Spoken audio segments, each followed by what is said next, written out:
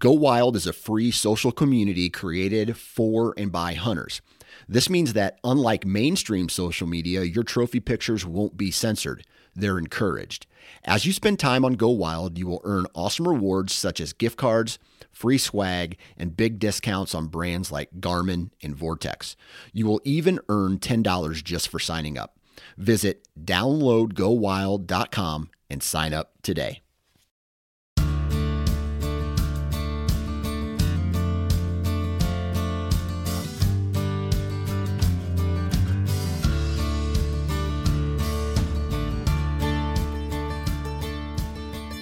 Ladies and gentlemen, boys and girls, it is finally here. When this episode launches, it is a day away from our season opener.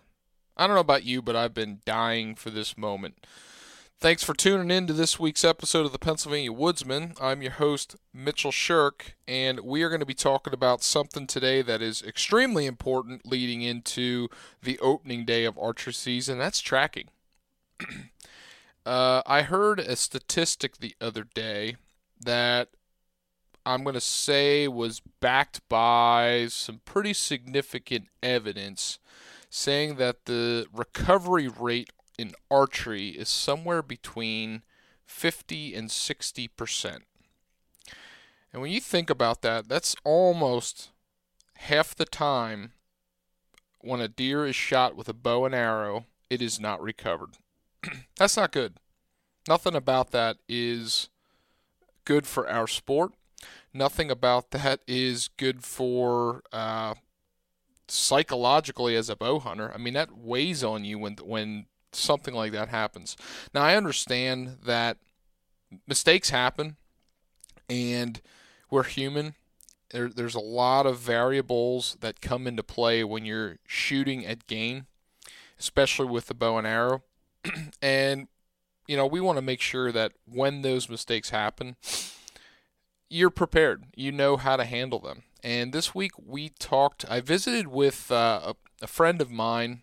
I would consider him a friend now. I've been really glad to know Otto Schick. I know him through some friends I went to high school with. And first time I met Otto, he came out with his dog, Otis, on a track for a friend of mine, and I got to talk with him.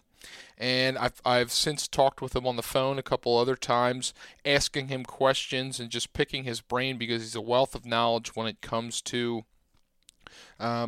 tracking deer and understanding deer behavior and the time and duration you need to wait for shot placement and how determining things and coming up with a very, very educated hypothesis of what might have happened during this shot sequence based on how the deer reacted and what the arrow looks like, and maybe having an idea of what you hit based on those things. And that's something that comes with experience, and Otto is somebody who has that. So I visited with Otto this week, and before we started our conversation on our podcast, Otto took me for a trial run track with his dog, and he showed me how a mock track is run and how the dog worked that, and it was really eye-opening for me to watch that.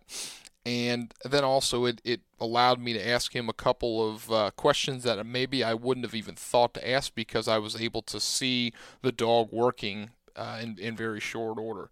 So I hope you're well prepared, and I hope that you do not have to call a dog tracker whatsoever this year for your hunting season. I hope you can watch them drop when you release that arrow. But in case you don't, if you run into a situation where you need a dog tracker, thankfully the state of Pennsylvania has allowed that to be legal now. It's been the past couple years.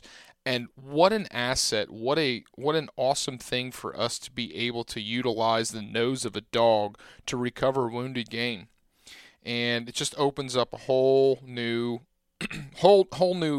potential for us as bow hunters in the state of Pennsylvania. So hats off to that. I have been practicing my tail off as much as I possibly can.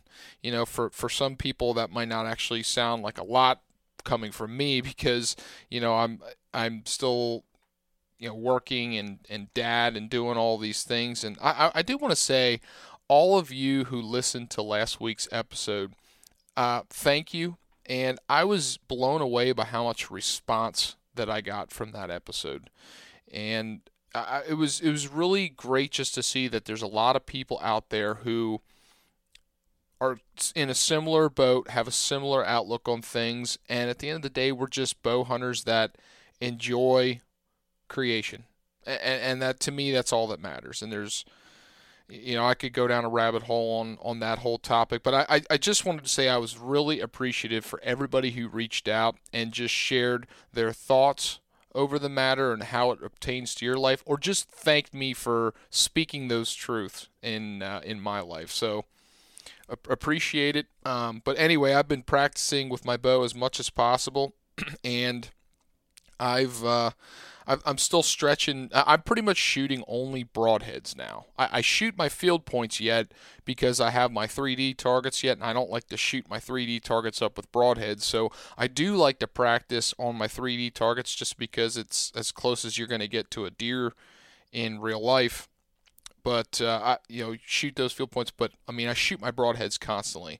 I found that if something is going to get slightly bumped with my bow, sight, rest, or some kind of adjustment, the first time that I'm going to notice something's off, it's when I shoot my broadheads. I feel like you can get away with some stuff with field tips, but I've already bumped a rest or done something dumb and noticed that my broadheads were not shooting as consistent or were shooting off, and then it might take me back in season to just say, hey, what happened here, and reevaluate.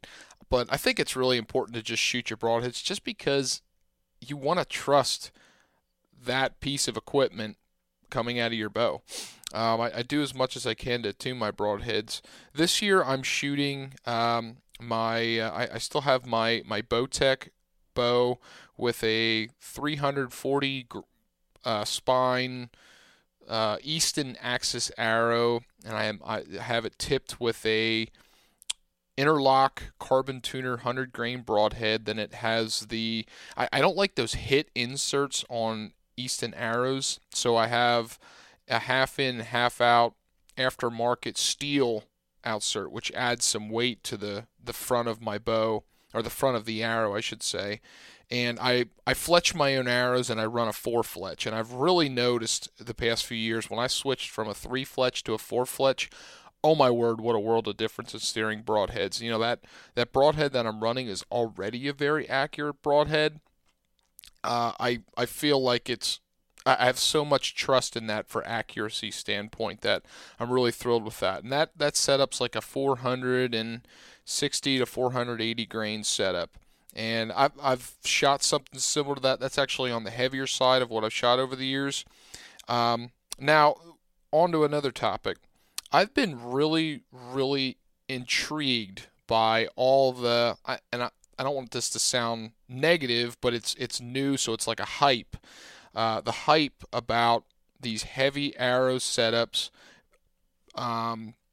with cut-on contact broadheads and quality steel single bevels and stuff like that. And I say hype, it's a hype from the outlook of it's new. I wouldn't say it's a hype because there's a lot of science behind it. And as you've probably heard if you've listened to my show before, I really love science-based research geared towards the topic at hand. I feel that way with all the wildlife that we hunt. We need to have good science for managing the species. We need to have, I feel I need to have good science about the animal to make decisions in hunting them.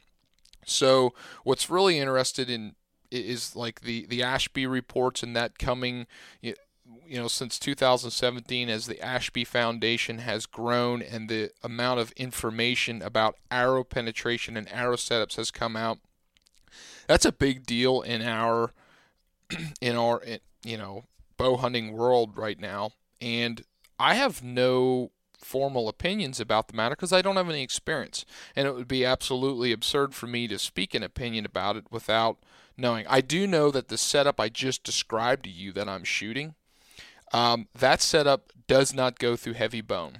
And anybody who believes that they can consistently shoot through heavy bones with that type of setup, I do believe you're kidding yourself. That type of setup does not go through shoulders, especially the humerus joints and the radius and the spine. Like it just, there's not enough power, there's not enough momentum to do that. And that's where you get into the controversy of shot angles and placements and this and that. What I'm extremely interested in is the principles of heavy arrow setups and high momentum, high penetration setups. For instance, shooting, first of all, the accuracy of the arrow is extremely important, and the structural integrity, no matter how much or no matter what setup you shoot, that is important. But then getting into some of the things about shooting an arrow over the heavy bone threshold, as far as weight, which I believe is like 650 grains. Shooting single bevel broadheads has impacts. Forward of center in weight has a lot, and there's a lot of things to do. And if you haven't ever listened to the 12 factors of arrow penetration, that's been it's been on a million podcasts and stuff, but it originates from Dr. Ed Ashby's his reports on arrow penetration, all the research that he did. It's eye-opening. So rather than me blabber about what I think is going to happen when I do it, I decided with my backup bow, my spare bow, I was going to build an arrow following those guidelines. And it's kind of dumb how it happened. I wasn't planning on going as extreme as I did. It just so happened that the 250 spine arrow that I picked, for whatever reason, I needed to add a significant amount of weight to the front of the arrow in order to get that arrow to weaken and shoot a perfect bullet hole through paper and shooting with bare shafts and all kinds of stuff like that. So my final arrow setup that I came up with for that bow is totaled in 850 grains with a 300 grain single bevel broadhead up front and 200 grains in the inserts. So I bit off a little bit more than I could chew in a sense, or I did more than I anticipated. But now that I have it, I'm going to shoot a deer or two with it this year, hopefully, and I'm going to hopefully start to form an opinion. I don't plan on taking crazy shot angles. I don't plan on doing stupid things with it. I just want to kind of see reaction and just start to form an opinion that I can share with you guys. And hopefully that's going to lead to more questions and lead to some conversation with some other people who just have a lot more knowledge about the physics of arrows and the physics of penetration, and help you as a bow hunter make the decision. But wherever you come from, as we get into this episode, you guys got to understand and know what your arrow is capable of, and you also have to understand and know what you are capable of as a shooter, not just your shooting capabilities, but also you handle yourself under the pressure with game in front of you. That's critical, and I think we got to be realistic about that. I can shoot the lights out of it on targets. I get worked up when game gets in front of me. I have to be really, really cognizant, I guess would be the word, of making sure I am taking ethical shots at the distances, and I'm doing my routine, my shot sequence as closely as possible to make sure I execute an ethical shot. Because if I can't do that and I push my limits, that's when bad things can happen. So regardless out there, guys, good luck. If you are listening to this on Friday the 30th and tomorrow is our season opener, good luck. Best of luck to you. Best of luck to you the rest of this season. I hope you don't have to go through using a dog for for tracking in any sense. But if you do, this is a fantastic episode on tracking deer and understanding how to handle it and prepare yourself with a dog, and just some general information about tracking with dogs. So before we get to this episode real quick, shout out to Little Mountain Outfitters.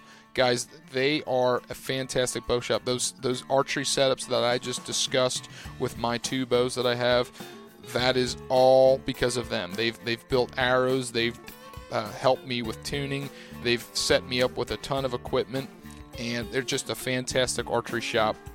I was just in there pretty recently, doing some tinkering, and they were selling bows left and right. They were selling crossbows. People that were just updating equipment, fine tuning, and not to mention that I was watching people go in and check out all their saddle hunting gear, and also their Rambo e-bikes. Those were things that it's like that last minute thing people decided they wanted to get. And if any of that sounds of interest to you, they are the bow shop in Richland, Pennsylvania to go check out and get that last minute tune up. And besides that, they are a fantastic group of guys to talk with. They're excellent bow technicians. I really think you'll enjoy that experience at that archery shop. So all right, let's get to this episode. So it's a beautiful day to be doing this out here. I mean, we couldn't have asked for a better weather day. It's beautiful. It is beautiful. We're looking over Otto's farm here, and this is your ground here too, right? So I mean, we're looking over rolling hills and alfalfa fields and cornfields, and I'm sure there's a buck out there hiding for you somewhere out there. I hope so. You have anything on camera that's worthwhile this year? Not yet. Not yet. It's early. It's early. Do you usually see that kind of get better as the season goes on? Like, you see your property as something that's usually certain times of the year it gets better? The week of Halloween. Okay. Is usually prime time here because the bucks will travel to check out the doe that live here. Okay. So you have a pretty good resident group of doe. Yes. So, like, does your hunting strategy when you're going through the season, do you wait back a lot and monitor cameras, or how do you try to approach that? Because, like, right now it's hunting season, and I mean, it was beautiful weather this morning and cool weather. I mean, I'm antsy to go.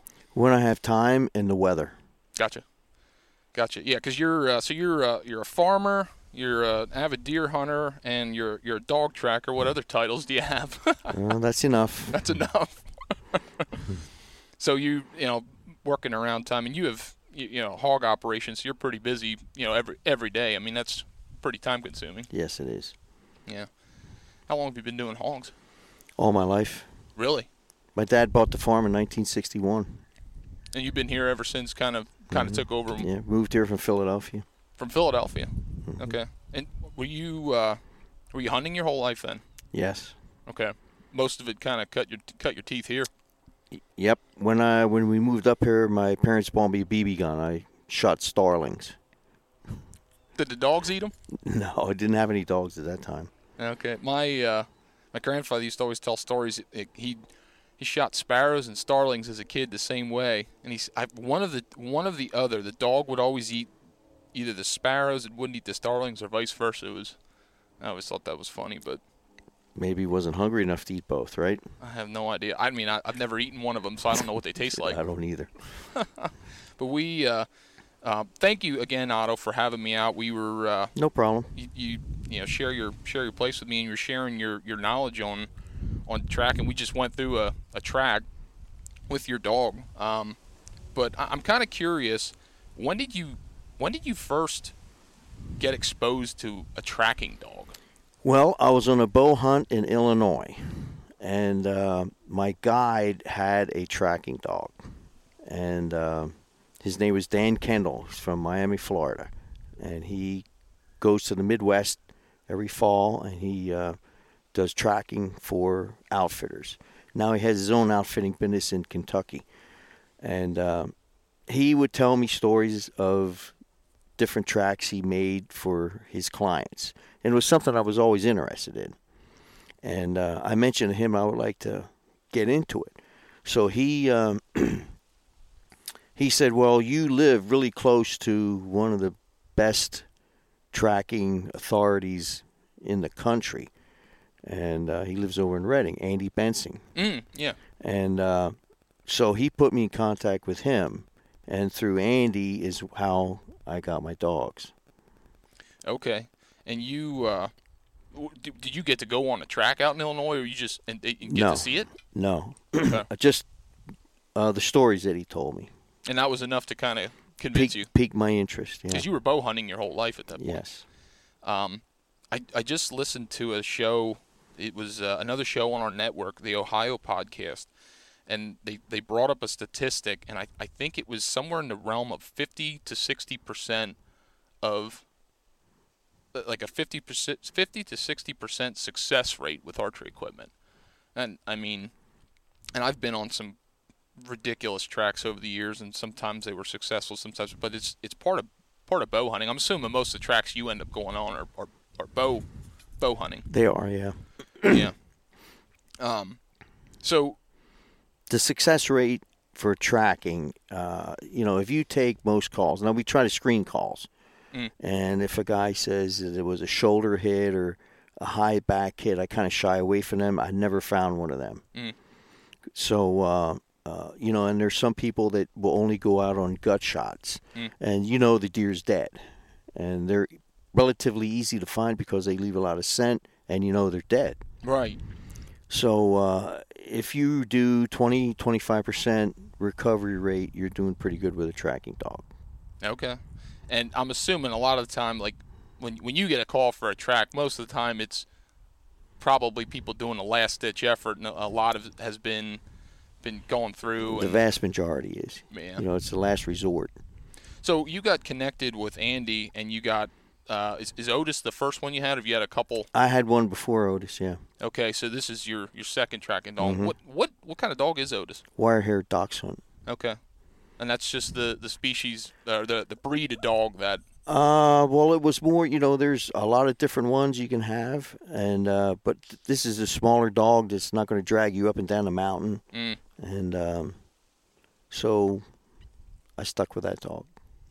And it's incredible to watch him work. I mean, I was on a track with you a couple years ago, and it was really fun to watch it. And that was an unsuccessful track, and then you took me through a mock track, and I'm kind of curious. I got a ton of bow hunting questions and arrow questions, but I'm really interested right now in the dog. So when you started tracking him, like today, the track that you showed me, you had a boot that you put over your boots that had a deer print in it, and you said you deer used hoof, and you used a little bit of blood on the track, but you zigzagged across, and I mean the track was probably 300-400 yards, and he made quick work of it. But how do you get a dog started on doing that? It starts, starts at the puppy age, and you start them out with a liver track, a short liver track, because obviously that's rich in blood, and then you give a reward after maybe 10 feet or along the way.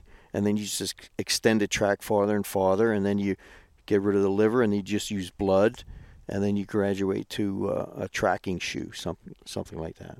Right, because obviously a liver hit. I mean, a lot of the time, if it's a liver hit, that's something that has a lot of scent. But liver hits and certain hits have a lot of blood, and if there's a lot of blood, I mean, hopefully you can follow it on your own. So that you got to gravitate towards something where you're able to use a dog because you can't find blood, right?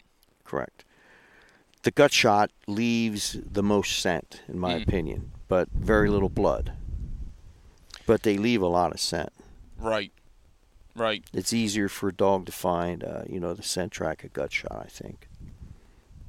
That would make sense. And a gut shot is I've been fortunate. I've never been on many tracks with those. Unfortunately, a lot of the tracks that I've been on that have been unsuccessful were those shots that you kind of mentioned earlier. Those high, those forward. And that's a common shot. Missing highs happens a lot, and it's unfortunate. It's part of bow hunting. You kind of that just learning how to aim on deer and the way they react to the bow. But so you ran liver track. How often were you running tracks in training? Because it's got to be time consuming. Yeah, in the beginning, we would do it almost every day, every other day, once a week, and you just at least once a week. What kind of time investment do you have in it then? A lot. A lot of time. So, start me off on a puppy track. Are you letting the dog get on it pretty fresh then? Yes. And then, you can age it as the dog gets better and better and better. And then maybe pick it up the liver and walk a few feet, then put it down again so that there's a gap. So you're forcing the dog to search for the next scent like you would in a normal, track. So when you liver tracks, and is liver deer hooves and just a little bit of blood. That's pretty much what you're using on most of those tracks. Yes. Yeah. Tell me a little bit more. We were watching Otis work, so you took me to a place where he had an impact, and you put a little bit of blood there, right? Mm-hmm. And then you let him work, and it was kind of interesting. So the track you took on, it was how big was that food plot that you took us to? Maybe a half an acre? 3/4 of an acre. And it was kind of longer and a little bit more narrow, Mm-hmm. and you kind of went on the perimeter of the food plot, and you went a complete perimeter and then came back very close to the site of impact. It was really interesting, as you know, the wind was, I didn't even pay attention to direction stuff, but where the dominant wind was coming, it was kind of swirling, but there was a kind of a crosswind on the track, and Otis kept going off of the track and going back. Like I was trying to understand what he was doing when he was sending, because I was expecting, you know, if there's a track right there, like explain to me what he was doing when he was going off and coming back. Well, scent gets blown, and a lot of times the dog will work downwind of the track, and because the scent finger gets blown down that way. And maybe there'll be a pool there due to the terrain, so he'll go down there and check that out and search, come back to the original track and move forward that way, and maybe get off on another scent finger, usually on the side of a hill. It's very prominent, especially in the if the deer went downhill. Thermals rise in the morning and fall in the afternoon. So if you're in the afternoon and the deer ran across a ridge, that scent is already going downhill. So he's going to be lured into going down there, checking that scent pool out, realizing, okay, that's not the track, and he'll come back up the hill until he hits the track again. And it may be several times up and down until he figures out that deer went across the top of the ridge.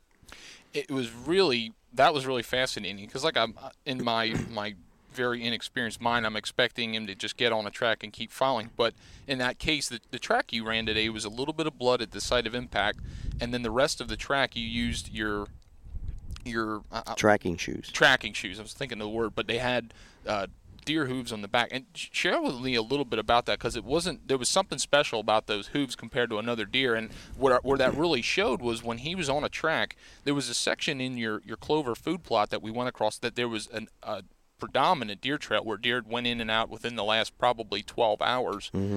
And he didn't even bother with that. So if you're on the tracks, like, tell me, like, why was he able to distinguish that so quick? Because when a deer is hit, they give off an interdigital scent, and it's almost like a waxy material, and it's the adrenaline it's adrenaline flow from a deer, and they'll put out that scent, and the dog picks up on that like a coyote would pick up on a wounded deer mm-hmm. or a wolf. It's the same thing. So he was in. So the reason, correct me if I'm wrong, the reason he was circling so much is he was verifying that he was on the right track in that sense. Correct. Yeah, that was really intriguing, and it was funny because, like, he would take his time in certain areas, and then once he'd get back and he realized he was on the track, I mean, he kind of took off mm-hmm. and was on the track then.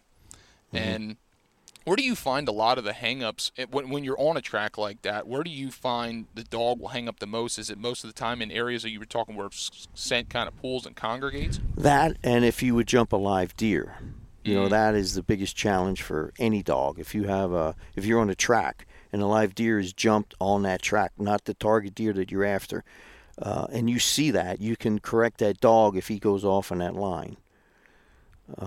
It's something that's really probably one of the biggest challenges of training a dog. Mm.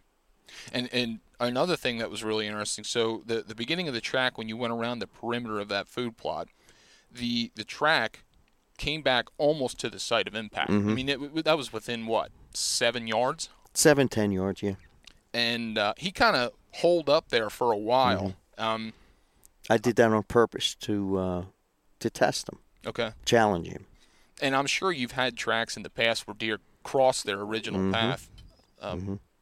Is that something that you commonly see on wounded deer trying to? Sometimes. I was on a track last year. A fellow wounded a deer, and it was on a hillside, And we got out of it. We drove up close to the hit site, within 100 yards.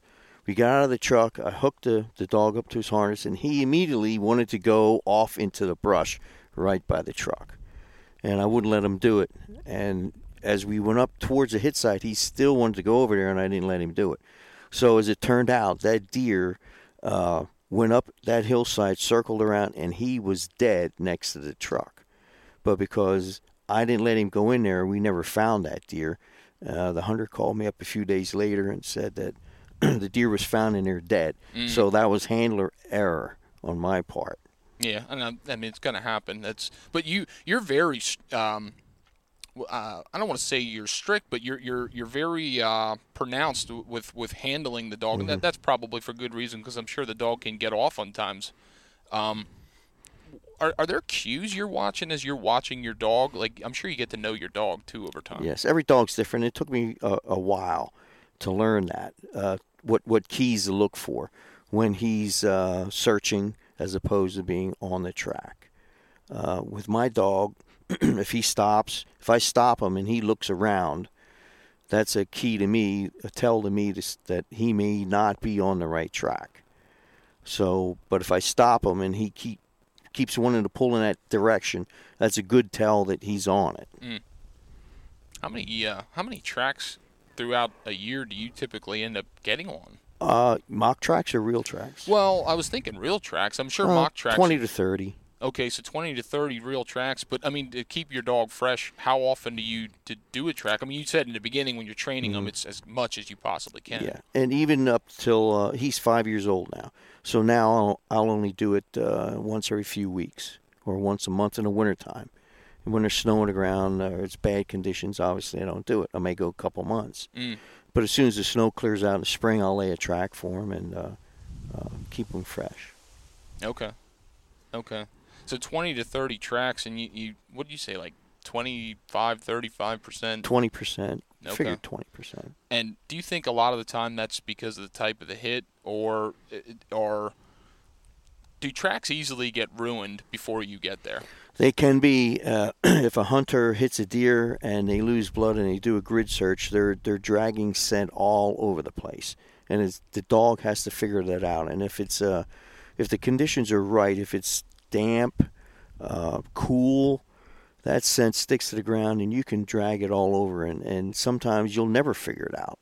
But it's a challenge for the dog.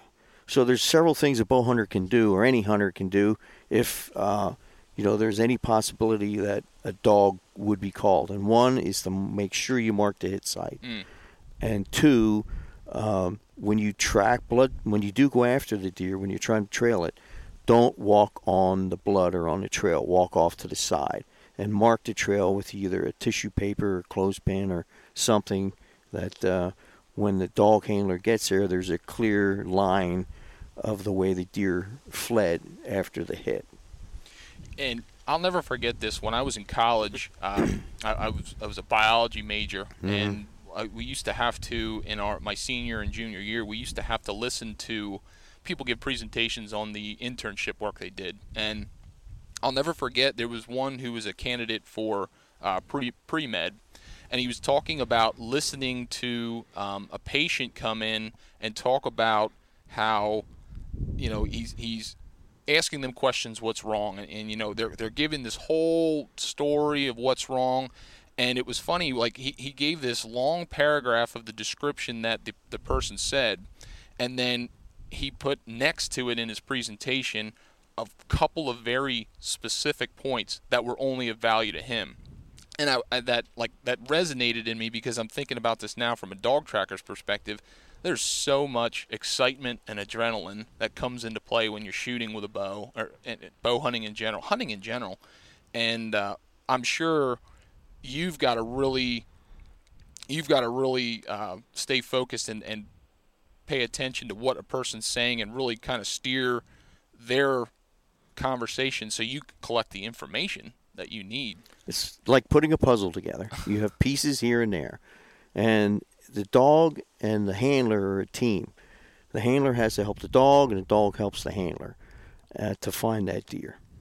Do you so like if you get a call from somebody, Walk me through a little bit, like your thought process. Like, what are the questions you're asking, and what are the things that you're trying to pull out of that situation to try to come up with a hypothesis or a direction to go with this track? Well, I asked the hunter how far away the deer was. Was he in a tree stand or was he on the ground? Because that impacts the way the arrow went through the deer. Did it go impact high and exit low, or is it straight across the body? Then I'll ask him if he saw the impact, where he thought he hit it, what the deer did, how the deer reacted upon impact, and after impact. Did it hunch up and walk away slowly, wagging his tail? Those are indicators of a gut shot. Did it mule kick and take off? That's an indicator of a really solid hit. Did the sound of the impact, was it like a hammer striking a piece of wood, as if the arrow hit the shoulder or heavy bone, or was it more like a thud? There's so many different things. Did the deer run out of sight, or did you see it bed down? Did it slow down after it took off? Things like that. And I'm sure you have a lot of opportunity with a lot of people. You probably get a huge array of hunters, from beginners to very experienced hunters, and there's got to be opportunity in the tracking you do for you to give people advice when they do stuff. I mean, is there anything that stands out when you show up to tracks that you say, like, this is a common mistake people make after they shoot a deer with a bow in a tracking situation? They follow up on the shot too soon. They'll bump that deer, and if you know you shot that the deer in the gut, and you bump them once or twice, it makes the recovery very, very long, if sometimes not even possible, depending on how hard you bumped him and how bad he was wounded. So that's the most common mistake, is people just don't give the deer enough time. Do you have, over your bow hunting career and the amount of tracks you've been on, do you have any kind of standard rules you try to go by certain shots, and how long you wait and how you approach the impact site and stuff like that? Well, every deer is different. Some deer are really tough and some deer aren't. And but a gut shot, I like to wait 8, 10, 12 hours. A liver shot, basically same, 6, 8 hours. So I like to be err on the side of too long than too soon, because you don't want to bump them. And if the weather is suitable, if it's cool, if it's cold, it's not going to hurt the deer. And you just increase the chances of the recovery, because you're giving that deer time to expire. My experience, if you hit a deer back in something that's not in, that heart, lung, high artery area, and it's going to take some time for that deer to die, as long as they're not bumped, a lot of the time I've found deer within 200 yards of that impact site. That's true. If you let them go, they go back to bed. I'm thinking of one in particular, fairly recent, actually, and the deer was bumped, but where he went back and bedded was in a location that I would expect him to bed. It was a high stem count. It was an area that you don't go into unless you had to trail a deer, and he had a pretty predominant area that there was multiple deer beds in there. You knew it was a security area, and he probably would have just expired there because he didn't know what happened. That's the key point that you just said, because when you shoot a deer with a bow, the arrow is very, very sharp, and there's very little noise. So a lot of times the deer doesn't know what happened. Whereas you shoot them with a rifle, you hear the bang, you have that big impact. That deer knows it's been shot. Whereas with a bow, he doesn't know what happens, and he'll walk off or run off and then stop, and it's like a bee sting or something like that. And then they can't figure it out, so they just try to go about their own business, and I don't feel good, I'm going to lay down. I feel like a lot of the shots or the deer that don't get recovered are the ones where you get excited, you overinflate what you thought actually happened in the shot. That's like you think you had a real good shot, and you push it too quick. You're like, that looked like a double lung hit. I'm going to follow it up within 30 minutes. And I don't go by any rules, but it definitely seems like if you don't see that deer fall in sight, like at least an hour, I mean, what do you think? You mean as far as waiting to track? Yeah, like when it comes to like waiting At least an hour. At least an hour, and then walk over there, because at that point in time you give that deer some time to get out of eyesight. Have you run into earshot? tracks? Yeah, and my thought with that was sometimes I've seen deer where we just talked to, they don't know what happened. They run a short distance, and then they might be within a visual distance of the impact zone. And if you go over too soon, they could see you and bump them. Absolutely. I would think you'd have to. I mean, deer is a prey species, and even though this area of the world, we don't have a lot of predators other than humans. I mean, coyotes are a predator. We do have bear, and they're definitely, but it's definitely innate that they're a prey animal, and they're trying to cover themselves and be safe. You've had to learn a ton about how deer use area and moving through it in a track. There's so many. I've learned more about deer since I've been tracking deer than in all the years I've hunted deer. And I'm sure you've been on an array of tracks from immature deer, does, and stuff to a mature buck. Do you see similarities in a wounded animal? And I say a wounded animal, let's just say it's a shot that's back and it's going to take a longer time to expire. Maybe that deer gets bumped. Do you see similarities in how a buck to doe, a mature deer versus an immature deer, maneuvers through an area on a track, or do you get to see some pretty cool things when it's a mature deer and you go, that's why that deer made it to an older age class? Yeah, the mature deer that's in rut, he's on drugs or something. He's supercharged, and they'll go a long way with a severe wound. But if you hit them in a harder lungs, a vet told me they have 9 seconds to live. So if you double lung them or shoot them square in the heart, so you have 9 seconds, and if that deer runs off at peak speed, he may make it 150, 200 yards at the most. Or if he just walks away, he's only going to go 50 yards, 40 yards, 70 yards, whatever it may be. When you and all the tracks you've been on, like how do you collect a lot of information, like write stuff down for your memory? Is everything you just keep in your head, like take notes on tracks and stuff? It's mental. I really don't write anything down, but there's some tracks that have really stuck out of my mind that I would pay to go back and do them over again. Really? It was that exciting. I had one last year.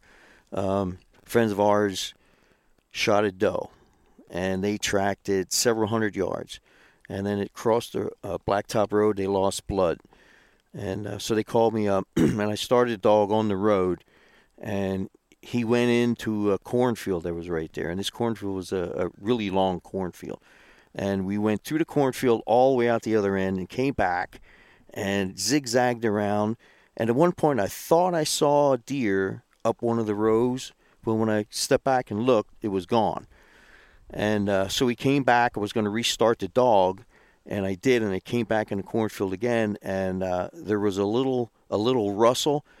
And I looked, and here comes this doe, and she was in the next row, charged us. She was in the next row, right next to us, with her head down, staring at the dog. And I yelled at her, and she spooked and took off, and we eventually got her. But had it been a buck, it could have been a dangerous situation. Yeah, I'll say. I mean, I don't think you hear about that too often. The deer knew that she could get away from me, but she couldn't get away from the dog, and she was just focused on the dog. Like I got to get that dog, or they're going to get me, type of thing. Wow. So that was really, really exciting. Yeah, I'm sure maybe a little too exciting at some point. Well, so in that situation, obviously they thought the deer was dead, and it wasn't. So what happened with that track that you found out the deer was living longer than you expected? Well, we tracked that deer again and further in a cornfield, and we saw it laying up a row, and then the hunter came in and dispatched it at that point. Was it? It was a doe. It was a doe. Was it? So was the shot back? It was in front neck area. Oh, so did it hit anything lethal? maybe. Maybe not. She would have lived a long time. She looked perfectly healthy to me. So she just decided she was going to fight. Yeah, I'm sure. Did the hunter think that they had a better shot than they actually did? I don't know that. Okay. I can't answer that question. Yeah, I was wondering, like, was there a thought process that maybe I thought my arrow went one place and it? This was on the muzzle loading season. Okay. Inline season there. I've seen some weird stuff with muzzle loaders. That was a wild track. Like, do you? A lot of the tracks we're talking about right now are bow hunting tracks. Mm-hmm. And have you seen? And the reason I asked you about, like, do you take notes and stuff? I'm wondering, do you see any kind of pattern?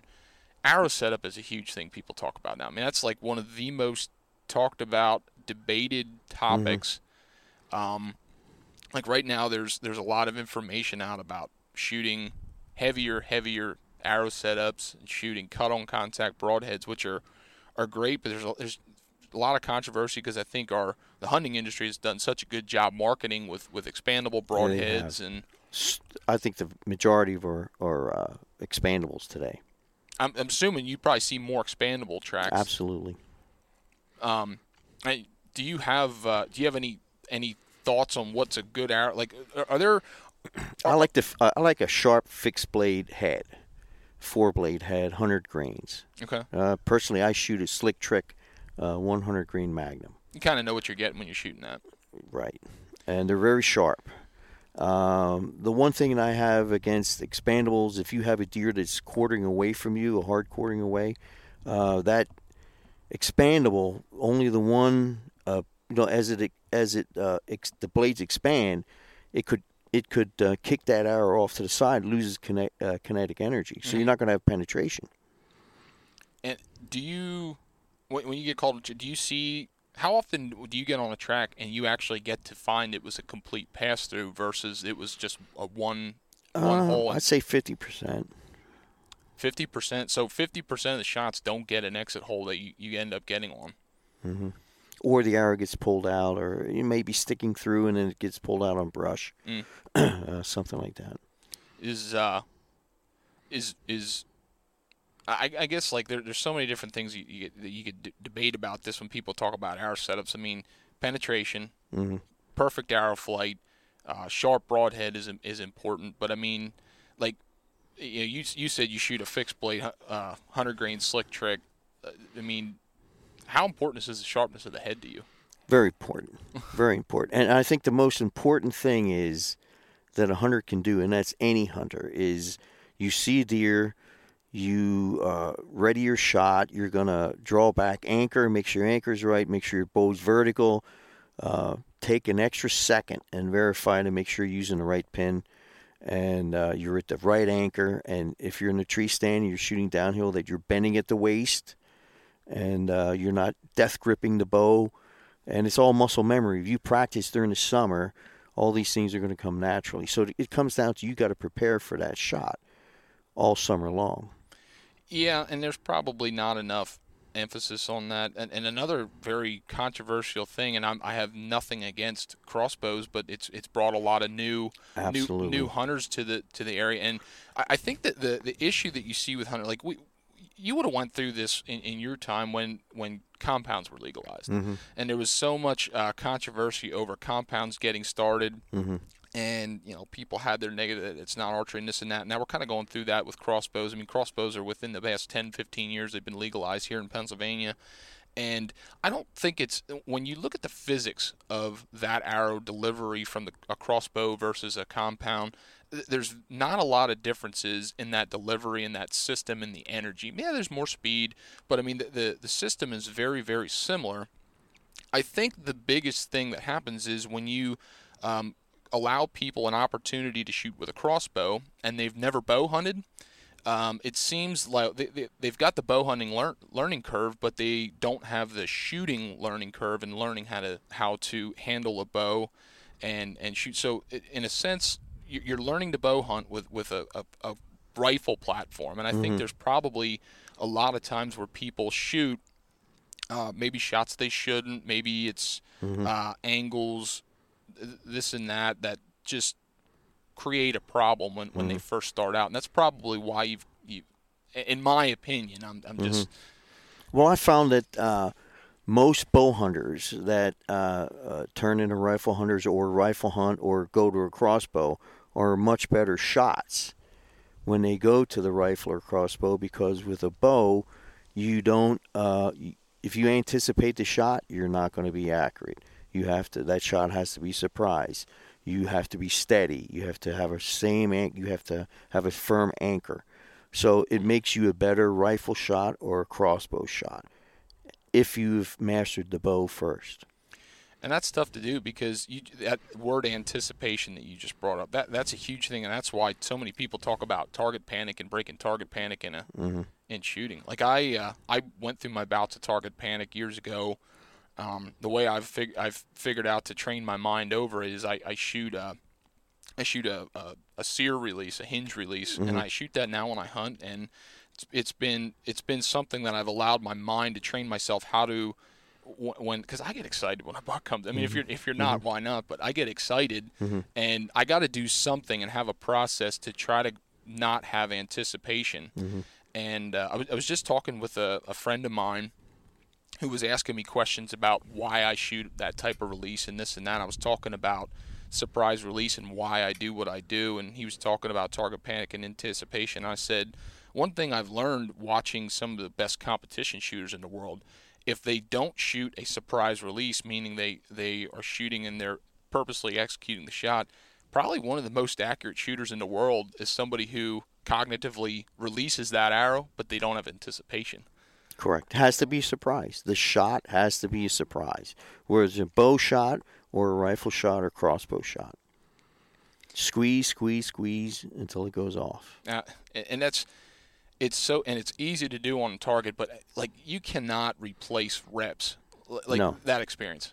Like it's something that you're gonna experience as a bow hunter. But I mean, I've gone through my bouts of some terrible shots and my own mistakes, and I think any bow hunter is going to go through that. But trying to minimize that for people, anybody that listens to this, I mean, what's your thought process in shooting? Because I've always been trained broadside quartering away, and trained to keep respectable distances and stuff. Take a high percentage shot, and don't overshoot your capabilities. Don't take a shot past your capabilities. And in my case, I found that if I shoot at a bale all summer long and then put a deer target up, it's not the same. You should be shooting that deer target most of the time if you're going to hunt deer. Understand your anatomy too. Understand the anatomy. That's a big Go ahead. Do you have people that like ask you questions on like where to aim and stuff? No. I usually ask them what they were aiming at. So the biggest advice I can give to somebody that's bow hunting is do not hit the shoulder. Stay behind the shoulder. Once your arrow hits that shoulder, whether it's a crossbow or what, you are not going to kill that deer, because if you look at the anatomy of a deer, the rib cage is very wide in the back and it narrows down to the front. So what you would think is a perfect rifle shot and would kill a deer every time, if you hit that deer in that spot with an arrow, you are not going to get into that rib cage because it necks down at that point. But if you get behind that shoulder, you're shooting at that expanded rib cage, and your percentage goes way up.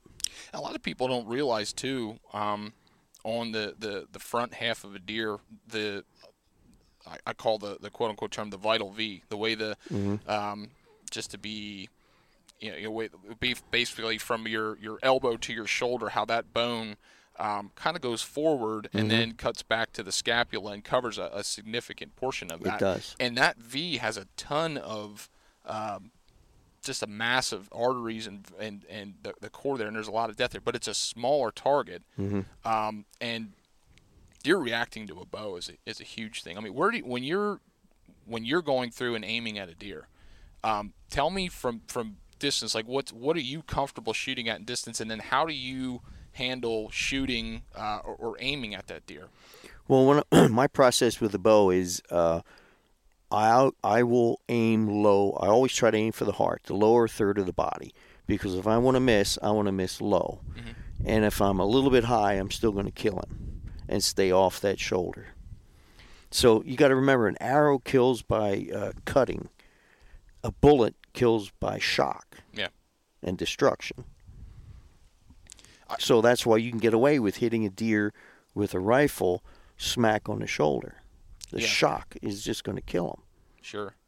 The one of the things I've struggled the most with, and I'm starting to overcome, was I would aim too much in the center. Mm-hmm. Center height-wise, I'm talking, not center left and right. Mm-hmm. You know, I stay a couple inches back, but aim in center. And, you know, if your arrow hits there, perfect. But I've been amazed at how, first of all, a lot of experienced bow hunters already know this, but how quick they can react and change. I've seen differences in 12 inches at times the way they duck arrows. They can. So, and that's the other point. Do not shoot at a very alert deer, because he will duck, or she. You try to get them when they're distracted. You try to get them. You try to shoot when they move that front leg forward. It opens up the rib cage more.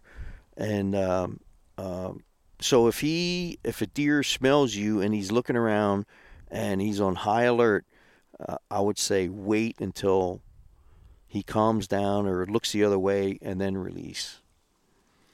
Yeah, and it's a tough thing to do when you have a trophy buck standing in front of you. You want that deer. Absolutely. You got to train your mind. You got to think little steps. I think for me, when I look at the big picture, that's when I make mistakes. When I'm looking at the angle, it's like you got to find a way to train your mind mentally, step by step, in execution. I know the more reps I have in the off season on target, the better prepared I am for making that shot.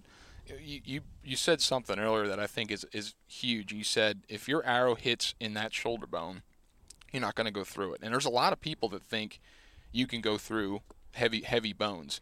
And there's also a lot more research available to people now in types of arrows. But I think the most common arrow setup that I've experienced is somewhere between 300, and this is bows anywhere from 50 to 70 pounds, an arrow weight of maybe 380 grains up towards 490, 500 grains, and a lot of 100 grain tips and expandables. And not that they're terrible broadheads, but I mean, I've seen a lot of those. And let's face it, they're replacement blade broadheads. They're thin blades. A lot of them are aluminum ferrules, and if they hit that bone, they don't have the structural integrity to handle that. What I'm interested in, there's people do talk about the right arrow setup that you can go through that. First of all, I would never recommend that to anybody, just because I don't have enough experience to know that. But I do know that probably 95% of the arrows on the market and the arrow setups that hunters use, like you've got to stay away from bone. I took a dead deer that I had shot, and I hung it up on my tractor, and I had a crossbow, and I stood 6 feet away from it, and I shot it square on that shoulder, and it did not go through. On like the right on joint. Scapula. Yeah, right on that joint. Was it? Did you set the deer up so it would have been hanging upside down kind of deal? I hung it up by his neck. Okay, yeah. So then you would have had it kind of facing you like a quartering toward situation. No, it was vertical. Okay. But I purposely shot.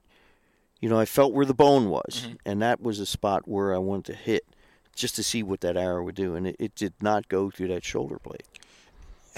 The point would go through, but it just would not. And the rib cage narrows down at that point anyway, so you're not shooting at any vitals anyhow. I've seen so many videos too of people pushing products, and maybe they shot deer quartering towards them, which is a low percentage shot. Very you can low. Do it, but they'll talk about the one I'll never forget was it was a doe that came in quartering towards moderately, not real heavy. You could easily get both lungs, but the arrow slipped in right behind the joint of what would that be, the humerus and the scapula, I guess that would be, and it slipped in right behind that. And it exited mid-body. It was a double lung hit, very, very quick kill. And I was so horrified that the person who shot the deer and was sharing this with the viewers said that arrow blew through the shoulder. And there was absolutely no destruction, no crack, no sound of it hitting bone. And you said about the crossbow. There's a lot of people that believe that you can consistently, and that's the thing, consistently break through bones. And that situation where you set a deer up and shot it with a crossbow, that one did not. Now, are there cases where you break bone in arrows? Sometimes, but it's not consistent. And you're talking about, the statistic we talked about earlier, like the percentage of deer recovery. I mean, why do you want to set yourself up with a low percentage shot in the first place? The arrow loses so much kinetic energy when it hits a bone because you have a point, the ferrule, and then you have the blades coming out at an angle, right? So when that hits and penetrates that blade, it's already pushing it off to the side. So you're losing kinetic energy, whereas a bullet would just blow right through that. It's just so if there's any angle whatsoever involved at all. Right. Do you think that certain? I mean, I personally think. I wonder what you like. Do you see on the tracks you've been on? Like you said, you use a slick trick broadhead, and you've seen probably a ton. Do you see better penetration in any set of cross from different broadheads? Fixed blades penetrate better than expandables, and I think that's why people go with the expandables on crossbows all the time, because you have so much kinetic energy. They're flying out of there so fast, so that once it expands, it can blow through that deer because it has so much kinetic energy in there, because it's using up so much to have those blades kicked out. Right. Whereas a fixed blade, would just slice right through that real quick and uses less kinetic energy. Using expandables with a vertical bow to me is like a crutch, because you're not having perfect arrow flight with your fixed blade.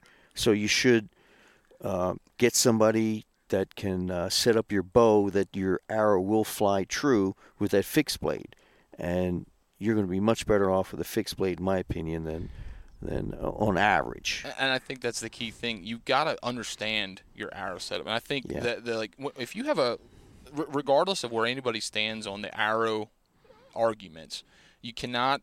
Nobody would ever have a ground to stand on if you argue that we don't want perfect arrow flight and a structurally sound arrow, something that's going to hold integrity if it hits bone. God forbid that it would do that, but those are two key points you can't do. And if you have perfect arrow flight, I've developed that opinion too. Like, why would you want to use an expandable broadhead? I think it does a great job of masking up issues, and I've been down that road. I used to struggle. I had a bow that shot like 300 feet per second with my setup, but I was having such a hard time steering my fixed blade broadheads that I went to expandable broadheads, and took time for me to learn how to tune my bow and do what I needed to do to get a fixed blade broadhead to fly. But the advantage to and a big selling point with expandables is they do, once you hit the deer square and you have your arrows flying 300 feet per second, 280, 290, whatever, it'll cut a big hole through deer if it doesn't hit bone or just a rib or something. It can, but if you have any of an angle on it or bone issue, it's a detriment sometimes. It's gonna, the biggest detriment a lot of time is penetration. And nobody ever lost a deer because they penetrated too much. Correct. That's a good point. There's like I said, I know there's a huge push right now, and there's a lot of talk about heavy arrow setups and developing it. I know there's people pushing cut on contact heads forward of center on their arrow weight and shooting arrow setups, goodness, 600, 700, 800 grains.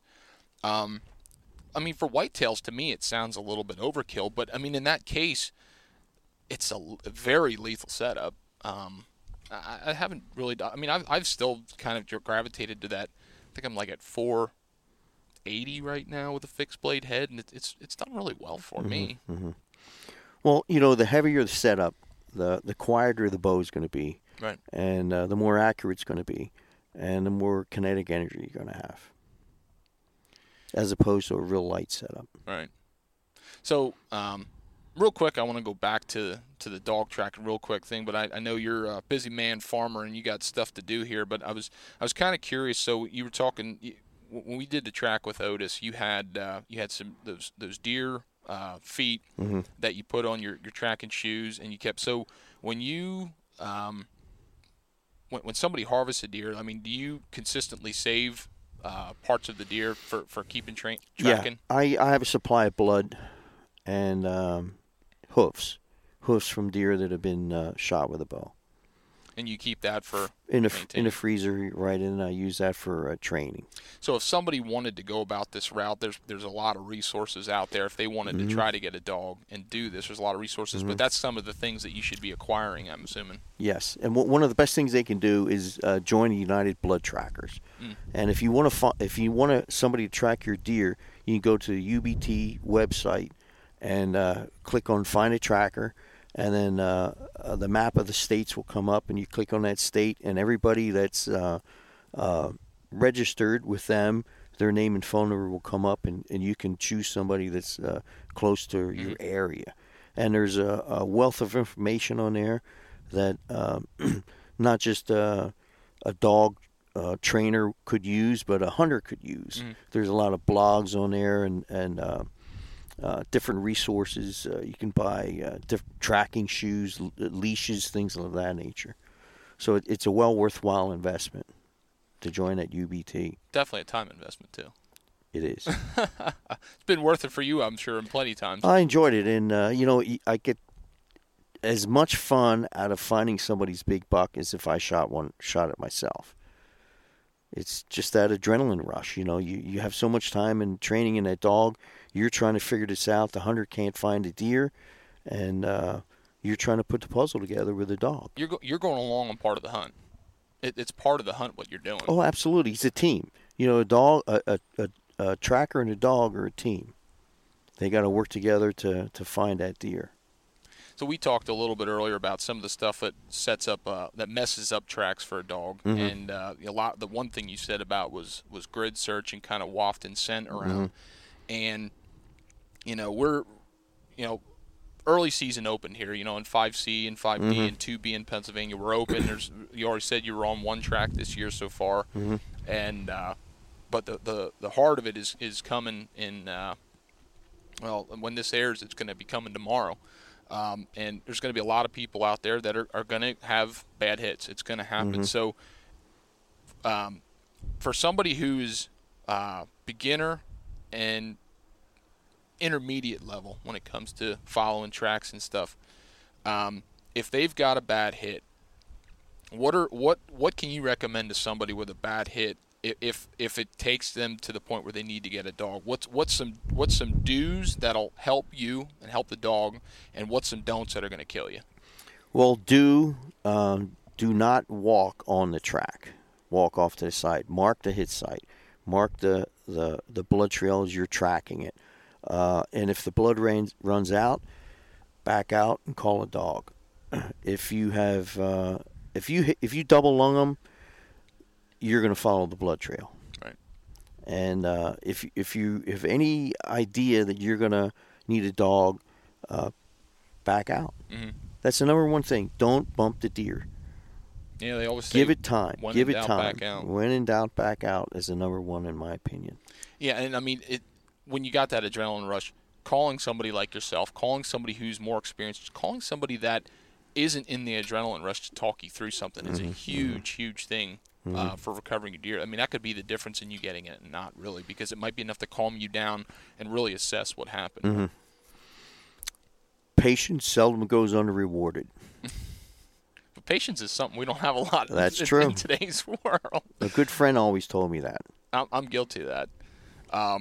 One of the things that I always try to do if I'm following a track is have something to consistently mark last blood. Like I usually have like toilet paper or some kind of paper stuff. Like I think it was 2 years ago when I think my buddy and I called you and you came on a track and we did it, and unfortunately we didn't recover the deer. It went off onto a property we didn't have permission. We kind of lost blood, and it's an unfortunate thing, but it happens.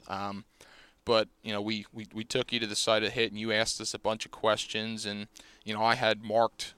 We both marked blood as we were going because we knew it was a rough hit, and kind of went through. And you were asking your questions, and I was trying to not blabber. I wanted you to be able to ask the questions to get the information. You said at one point throughout the track, you looked at me and just said, "You guys did good." I was like, "Oh, that made me feel good." I was like, "I'll take that as a compliment."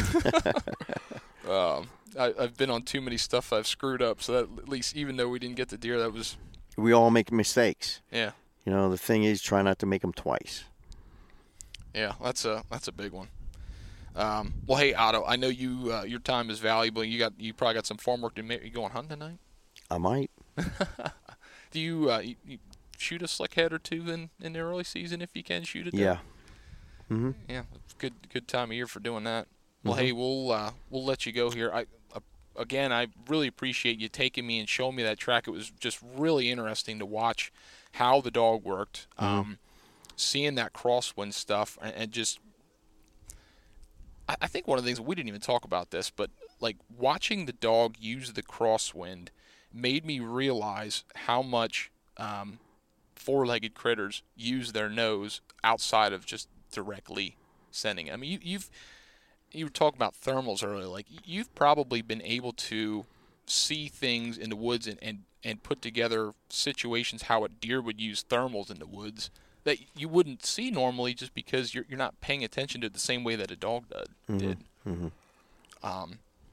Really interesting stuff. And on that note, one thing, how a dog can smell that good, a deer can smell that good. So scent control, wind direction when you're hunting. If you expect a deer to come out in a certain spot and the wind is blowing to that spot, do not hunt that stand. That's huge. I mean, you can fool his eyes, but you cannot fool his nose. You can fool his ears too, but not his nose. You got that right. Don't smoke. Don't get any foreign odors on you. Eliminate as much as you can. But these mature deer, they're an animal. They're a breed of their own. They're so smart. The young 2.5-year-old bucks, 3-year-old bucks, they're not the same as a 5-year-old buck. They make mistakes a lot more than a 5, and that's why a 5-year-old makes it to that point. Exactly. I mean, there's I know some people who consistently shoot mature deer, and they've said there's been times where they'll skin and butcher a mature deer that they shot and has previous wounds on its body. They've been educated. They've been educated, and there's I still think there's how many 100,000 bow hunters in Pennsylvania, and there's plenty of education to go around. But I mean, you talked about scent control. I mean, I've gone down that rabbit hole so many times, trying this and trying that. I try to keep my outer clothes clean, but I still think some of the best scent control in the world is blowing your wind where they're not going to smell you. Absolutely. There's no question. There's no substitute for that. Yeah, somebody was telling me that I don't know how they would do this. It was a study done monitoring how many different scents a deer can pick up at one time. And the way this study worked, they determined that there was like almost half a dozen scents that a deer could distinguish between at one time. So people talk about cover scents. Like here we are on our farm. You've got hogs here, and there's farmers that got chicken manure and manure and stuff. And I've heard of people doing stuff like hanging their clothes over a manure pit and stuff like that, and that's going to mask their scent, and it doesn't mask your human scent. That's huge. That's why it's so challenging, deer hunting. They're so smart. They're so intelligent. And, you got to remember, you're hunting them in their bedroom. They know where everything is. And if something's out of place or something doesn't smell right, they know that something's wrong. And a lot of the places that I hunt, there's terrain. And I found that some of the best bedding areas are the places the wind swirls the most. That's why they're in there. And exactly. That's why they're in there. And I haven't figured out how to hunt some of them. You can't. You almost can't. Yeah, I agree. You almost can't because it's too risky. There's probably cases and points, and that's a whole different strategy. But I mean, you have your own farm that you're doing things, and you're trying to hold deer on your property. And I hunt some private land where you do the same. And I don't want to be too intrusive because I want to hunt as many opportunities as possible and not ruin it. Now, there's probably cases and point on public land where, if somebody's gonna mess it up, it might as well be the one I'm gonna go for broke and try to kill a buck. But it's very, very site specific. It's just amazing how good their nose is. But again, it was just really incredible to watch how Otis worked and his nose. Was there anything that I missed in a dog track that you think you'd ought to bring up to somebody before I let you go? We hit the basics. I mean, there's so many different things. But we could talk all day about different conditions and things like that. And at the end of the day, I think the biggest thing is just having people understand that, How long has it been legal to use dogs in Pennsylvania? A couple of years. I know Andy Benson was the spearhead for that. He got that through. Right, and I think as that's grown in popularity and people know about it, they're not educated on it. So I mean, using a dog track like I learned a big thing too because I've been on tracks where you follow till you get to last blood, and then we get people together in grid search because that's the only option we had prior to that, and that's not a bad method. But now that you have this resource and you can reach out and use the United Blood Trackers and find people like yourself, because there's people in the area that do this. Oh sure, people across the state, and that's a valuable thing right there in recovering your deer. So waiting is big, but I mean not messing the track up if you have that option to use a dog. I think it's big. It's a game changer. It has to be. It's a game changer. Well, Otto, I hope I don't have to call you at all this season. I hope I don't have to call you at all, but you've been a wealth of knowledge. I've called you on a couple other hits just to pick your brain, just because somebody like yourself who gets to see a ton of tracks, talking about where arrow placement you thought went in, the type of penetration stuff, you can't replace that, and that's just stuff that just to bounce off. So I mean, I thank you for being a resource for myself, and thank you for chatting with me today. My pleasure. So we'll catch you later, and good luck this year. You too.